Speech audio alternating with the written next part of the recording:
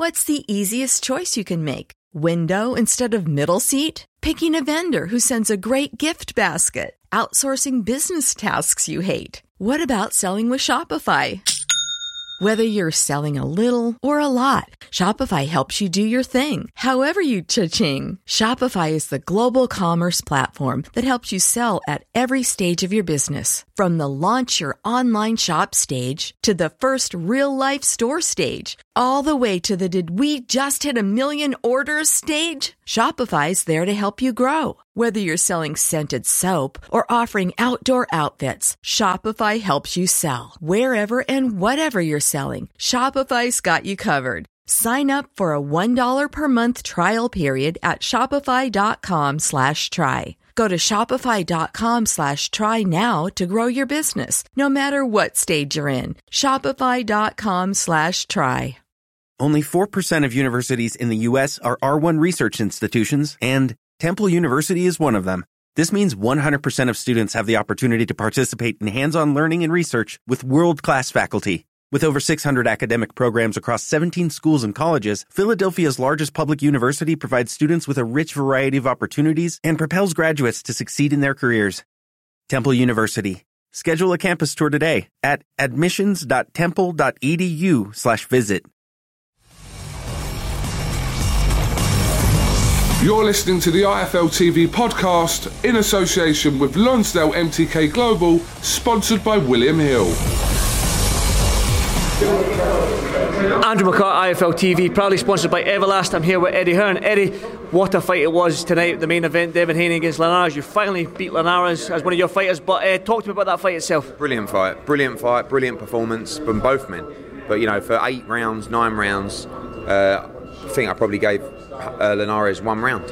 Thought Devin was absolutely brilliant. And then he started sort of walking him down, getting excited, trying to get him out of there, trading up a little bit too much. Shipped a few shots earlier before the 10th. And, of course, the 10th got buzzed.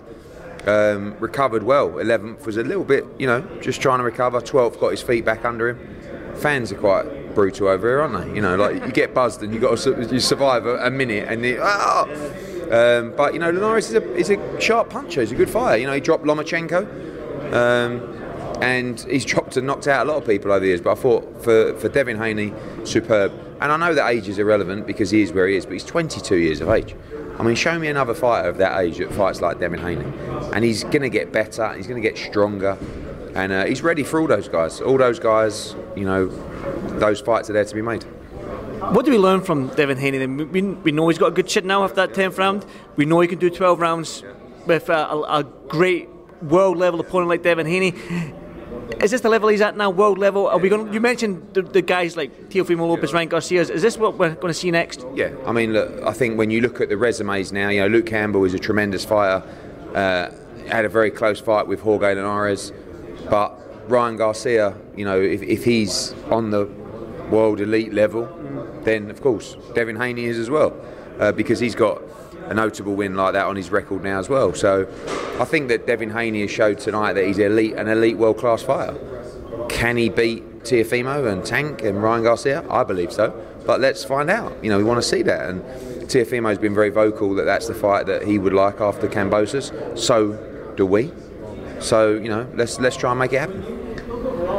Is Devin Haney still learning? I mean, you mentioned that he's still learning. He's still the craft of boxing, yeah.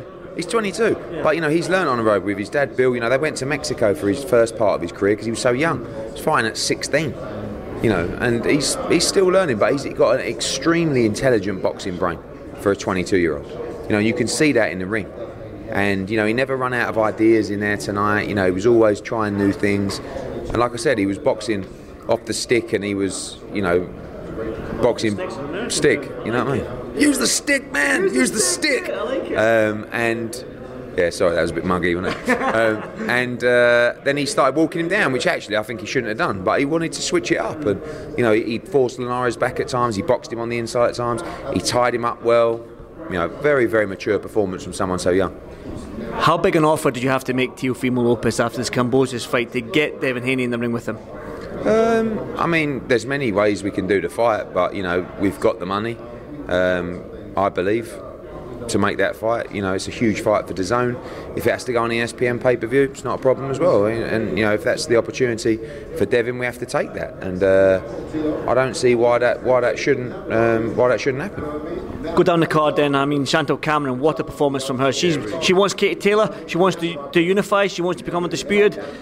Let's do it. I think she can do all of those things. I mean, you know, I think my first aim with Chantal Cameron is to make her undisputed. You know, and I've been talking to Lou DiBella about, you know, getting all these champions together, because he's got 3 of them, and it looks like Chantal Cameron's going to fight the IBF champion, whose name's completely just Mary McGee, and then Leonard to fight Callie Reese, and then the winners fight the winners. Chantal Cameron will box twice this year, still, and will, I believe, be undisputed by the end of the year.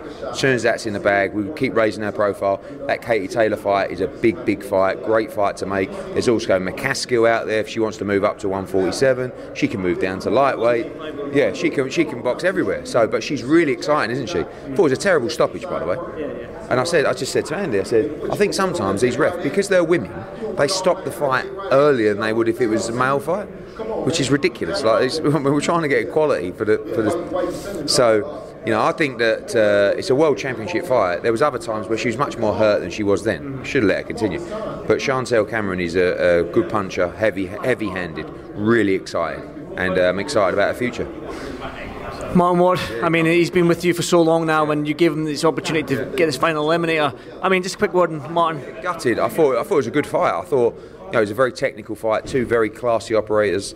Fusili, tricky, but also could punch very hard as well. I had the fight all square. It's like a flash knockdown, wasn't it, in the 4th round, which I didn't actually feel like it was a knockdown, but obviously was, because Wardy didn't complain. And that swung the fight a little bit. And then I had Wardy actually winning the 5th, losing the 6th, and then his knee went. It just sort of popped or dislocated or whatever it was, and then after that he had absolutely no chance.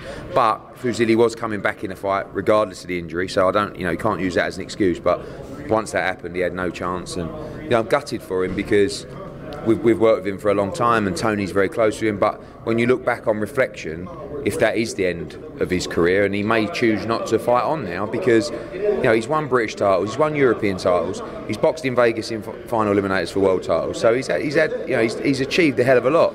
I always felt that he could win a world title, but unfortunately come up short tonight at world level. The young guns in, Ramla Ali, Rishabh Mati, Cleo Cole. Really good, yeah. I mean, Ramla, great. I mean, this is, I said to you earlier in the week, didn't I, about opportunities for our fighters to box in the United States. Over the years, that's one thing that I've always tried to work towards, is having a global business where you can give fighters opportunities to box in different markets. To box in the US market for a British fighter is really important. So that opportunity for Ramla Ali has been brilliant. That opportunity for Chantal Cameron has been brilliant. It's a huge audience tonight on DAZN. They've got more subscribers than they've ever had coming off the back of Canelo. Give me a number. Huge. I keep saying to Joe, just, you know, but it's their policy. But anyway, so it's such a great opportunity for them, and it's something we're going to be doing more and more of. And great for Ramla, great for Chantal Cameron. Obviously, great opportunity for Wardy, couldn't pull it off. And I thought Khalil Coe was really good. I mean, he looks like a top class talent. Excited about his future. And Reshat was disappointed, but I liked the fight. You know, I thought it was a good fight. And, you know, if you're entertaining, then that's part of the battle. But you know, he's got to step up now to 8 and 10 rounders. And a great fight. Shout out to Jason Quigley and Shane Mosley. Brilliant fight. Really good fight. And you know, yeah, it was a really great night of boxing. Thank you, mate. And no, really good. Ending with a really classy main event, wasn't it? I mean, really high level main event. And yeah, well, good, mate. Week off. Well, I'm going home tomorrow, and I can't wait to just go home and see the missus and the kids and that. So I'm looking forward to it. I bet you just, you know, you're absolutely chomping at the bit to leave Las Vegas and get home to the missus and kids, aren't you, mate? Listen, sometimes too much of a good thing's a bad thing. You're going to play her the interview. I'm going to clip this and send her it. You can't do it now because he's lying. So don't. Yeah, I just want to talk about John Fury, man. That's probably the first time ever I used to have agreed on something. Yeah, I saw it. AJ posted it actually, and I watched it last night. I couldn't believe what I was watching because I thought, blimey, it's the first time I've ever agreed with John Fury. And actually, if you want an analysis of what happened, don't listen to Rabbit mouth here, watch the John Fury interview. Very good, very good. And actually, he's got it pretty much spot on. The whole thing stinks, and you know, it's done. But this is unfortunately the bad side of boxing. But what we're going to do? We're going to talk about it for like the next couple months. We've got to make AJ's fight, which we hopefully will do this week, and we move on, mate. We move on. But yeah, interesting seeing that interview, and a very good analysis, really, of what happened. Big John Fury does not mix his words, so I don't always agree with him, but I thought it was a really good interview. I know Devin's about to do this press conference and stuff like that, but we do have Newcastle on the 12th of June. But any more dates can we look forward to? Any more announcements? Yep, so that will be our last UK show until July. July 12th, Ritz in Ponce. Really good fight, by the way. Final eliminator for the IBF for Josh Taylor. And then we've got a big announcement coming probably this week about a new TV deal in a new market, international market, not the UK. And we'll be holding our first show in that region at the end of June. So that will be us out there, and then July will be starting fight camp. Yeah. If Coogan will send you, you know what I mean. And then we've got a show in the US in probably July or early August. Fight camp. Then moving into probably Headingley for the Warrington Lara rematch, and Katie Taylor on that card as well. And just looking forward to building a great schedule and fans back in the UK as well. Yeah, I'm looking forward to that myself, getting the fans back in the UK. Ed, it's always a pleasure speaking to you. Oh, that's a hang. Don't. I'll just put it. I'll cut that. I'm cutting that. I know. Well, thanks so much for this Rifle TV, and it's always a pleasure to speak to you. Take care. Thanks, Ed. Thanks for listening to the IFL TV podcast, sponsored by William Hill in association with Lonsdale MTK Global. Sports Social Podcast Network. Without the ones like you, who work tirelessly to keep things running, everything would suddenly stop. Hospitals, factories, schools, and power plants, they all depend on you. No matter the weather, emergency, or time of day, you're the ones who get it done. At Grainger, we're here for you with professional-grade industrial supplies. Count on real-time product availability and fast delivery. Call, click Grainger.com, or just stop by. Grainger, for the ones who get it done.